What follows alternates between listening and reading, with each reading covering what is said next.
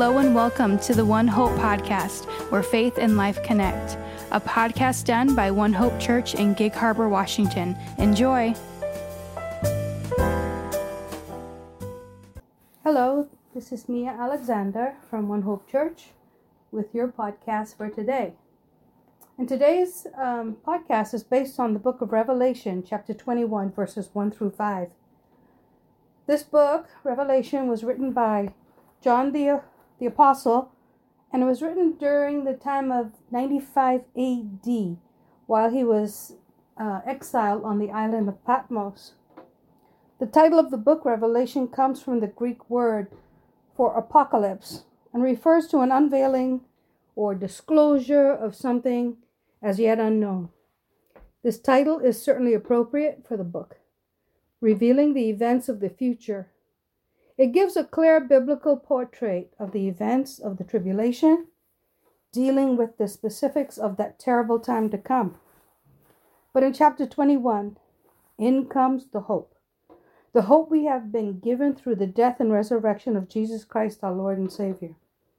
Yes, even though the book of Revelation provides the details on the tribulation, some of it in the mystery of symbolic language, the final 4 chapters, 19 through 22, provide the overall message of the book. It shows Christ's future triumph over the forces of evil and his recreation of the world for the redeemed, for us. In the end, the book and the world end in a final victory for truth and goodness and beauty. I'll just read these 5 verses, and it's titled A New Heaven and a New Earth.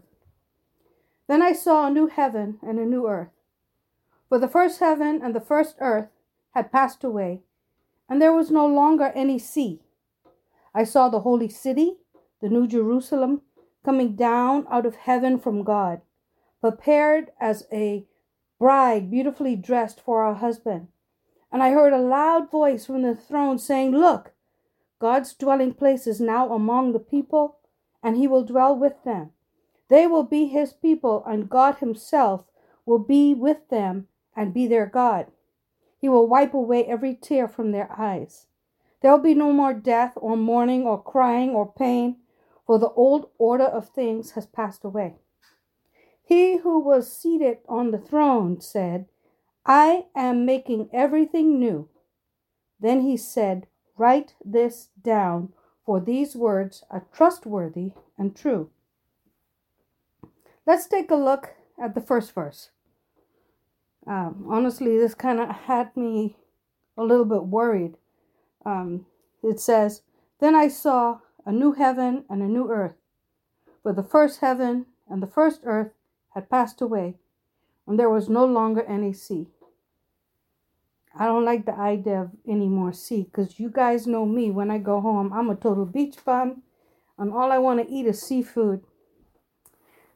But, maybe in describing the state of the things as it will be in eternity, John probably had to use a language of this world because it's all he had. He had to liken what he saw in the vision to things that his audience could see in the present world, because it's the only world they knew. Also, the word sea is used, and maybe it is symbolic because it could be about not having any more raging seas in your life, no more storms. Can you imagine John trying to describe the visions God blessed him with to the churches he wrote to? He had to use whatever language and illustrations he could find in an attempt to describe the spiritual quality of life in the eternal state. This made me feel a little better thinking this way, because I love my beach and I love my seafood. Verse 2. I saw the holy city, the new Jerusalem, coming down out of heaven from God, prepared as a bride beautifully dressed for her husband. Sounds like heaven is not a refreshed version of things we have already seen or experienced. Heaven will be totally new and unlike anything we have ever seen. It will be more beautiful than anything that we can imagine. Life as we know it in the present world will be completely replaced. John made it clear that the future state of things will be vastly different from the present world we live in. Verse 3. And I heard a loud voice from the throne saying, Look, God's dwelling place is now among the people, and he will dwell with them. They will be his people, and God himself will be with them and be their God. We picture God dwelling in heaven and people as dwelling on earth. In eternity, when we meet on that beautiful shore. Wait, see, that's that hymn. They're talking about shore. They're talking about on the sweet by and by, we'll meet on the beautiful shore. So I have a feeling we might still see some sea. And we can't have the shore without a sea, right? Anyway, I digressed. In the eternity, no such distinction exists because God will be dwelling with his people in a way of life never before experienced. I need to repeat this because my human brain is still trying to wrap itself around this. In heaven, we will be in the presence of God himself. There we will be with Jesus, the apostles, and all the saints. Imagine how awe-inspiring that will be. And I long to see my mom and dad and grandmothers. I've never met my grandfather, so preferably I can meet them for the first time. It will be holy and beautiful, where God and his people live together in the closest fellowship. This will all be possible because sin has been completely removed. Verse 4. He will wipe away every tear from their eyes. There will be no more death, or mourning, or crying, or pain, for the old order of things has passed away. In the New Jerusalem, the new heaven, there will no longer be death, mourning, crying, or pain, and as stated earlier, no more sin. Any suffering that we experience on earth will be forgotten. Any sacrifices that we have made will be well worth it. Usually when people mention the book of Revelation, they immediately think about judgment. I could see why. A lot of judgment occurs in the book. However, it does provide hope. The Apostle Paul wrote in his letter to the Romans, For I consider that the sufferings of this present time are not worthy to be compared with the glory that is to be revealed to us. That's Romans 8, verse 18. The prophet Isaiah prophesied thousands of years ago, For behold, I create new heavens and a new earth, and the former shall not be remembered or come to mind. But be glad and rejoice forever in what I create. For behold, I created Jerusalem as a rejoicing, and her people a joy. That's Isaiah 65, verse 17 to 19. Just think, the book of Isaiah was written almost 3,000 years ago, yet nothing has changed, as God's word is the same today as it was yesterday, and it will be the same tomorrow. Let's go to verse 5. He who was seated on the throne said, I am making everything new. Then he said, Write this down, for these words are trustworthy and true. John hears the voice of him that sat on the throne, God declaring himself to be the author of the new heaven and earth, and ordered him to write down what he had seen, for it is true and faithful. And just moving forward a little bit in verse 6, it affirms that things were now done and finished, as God calls himself the Alpha and Omega, the beginning and the end. Chapter 21 overall is one of the most encouraging chapters in the Bible to me. I should say that I have read and studied so far. I'm going to be clear on that. I still need to read the Bible cover to cover.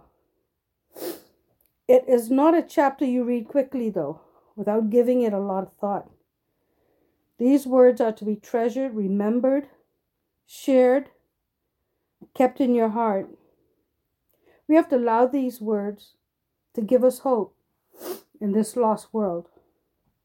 These are the words of God, and they are full of joy, hope, peace, and love. However, just to show you how much hope there is in these words, moving forward a little bit again, chapter 21, verses 7 and 8, it says, "He who overcomes will inherit these things." Those things talked about in verses 1 through 5. "And I will be his God, and he will be my son.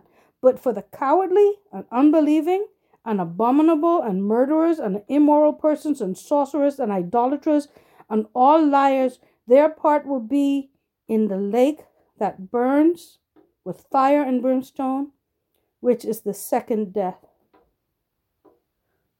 Which eternity are you living for? The scripture speaks for itself. God's message is clear. Notice God says, "He who overcomes will inherit these things." Overcome what? That answer is different for each of us because we all have our sins we face on a daily basis, and we must strive to overcome them.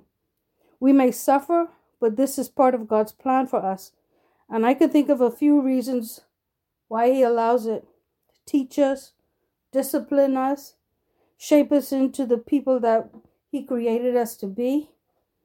So what pains or indignities have you suffered? What broken relationships have you wept over? Has death's sword struck deep into your heart? Revelation chapter 21 is a chapter about hope. It describes the New Jerusalem and what heaven will be like for those that persevere and endure life's hardships. Revelation reminds us that there is indeed hope beyond the momentary trials and struggles of this life. This promise of a new life encourages us as well as persecuted believers. We have no need to fear the future because God is always in control. As long as we feel our need of him, he will supply that need. We have been promised that if we triumph through persecution and temptation and prove the genuineness of our faith, we will enjoy a special and close relationship with God our Father. Those who do not deny Christ through fear of persecution prove that their faith is false and will join their tempter in the lake of fire. I know that sounds harsh, but it is written, it is his word. Again, which eternity are you living for? Paul wrote in Romans chapter 5, verses 3 to 5, "And not only this, but we also celebrate in our tribulations, knowing that tribulation brings about perseverance, and perseverance proven character, and proven character hope. And hope does not disappoint because the love of God has been poured out within our hearts through the Holy Spirit who was given to us." I know that one day the darkness will pass away and we will dwell in perpetual light. Let us pray. Heavenly Father, thank you that we can read about the creation of the world in Genesis and see your plan of redemption unfold all the way to the creation of a new heaven and earth in Revelation. Thank you for that day when the sin-stained world will be destroyed, sin and death will be no more, and you will wipe every tear from our eyes. Father, we know that you are the one that holds the future, and we trust our lives into your hands today, knowing that you are with us in every trial and pain we are facing.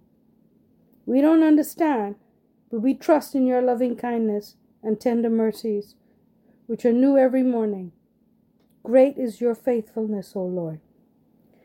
Father, how we praise you for your gracious plan of redemption. It starts and finishes in the Lord Jesus Christ. Thank you that he won the victory over sin and Satan, death and hell, and that all who come to him for salvation will be satisfied and blessed forever. Thank you that your saving water of life is a free gift of your grace and that no one will be turned away, Bring many into the truth of this wonderful gospel, and bring thirsty souls to a knowledge and understanding of who Jesus is and what he has done for each one of us.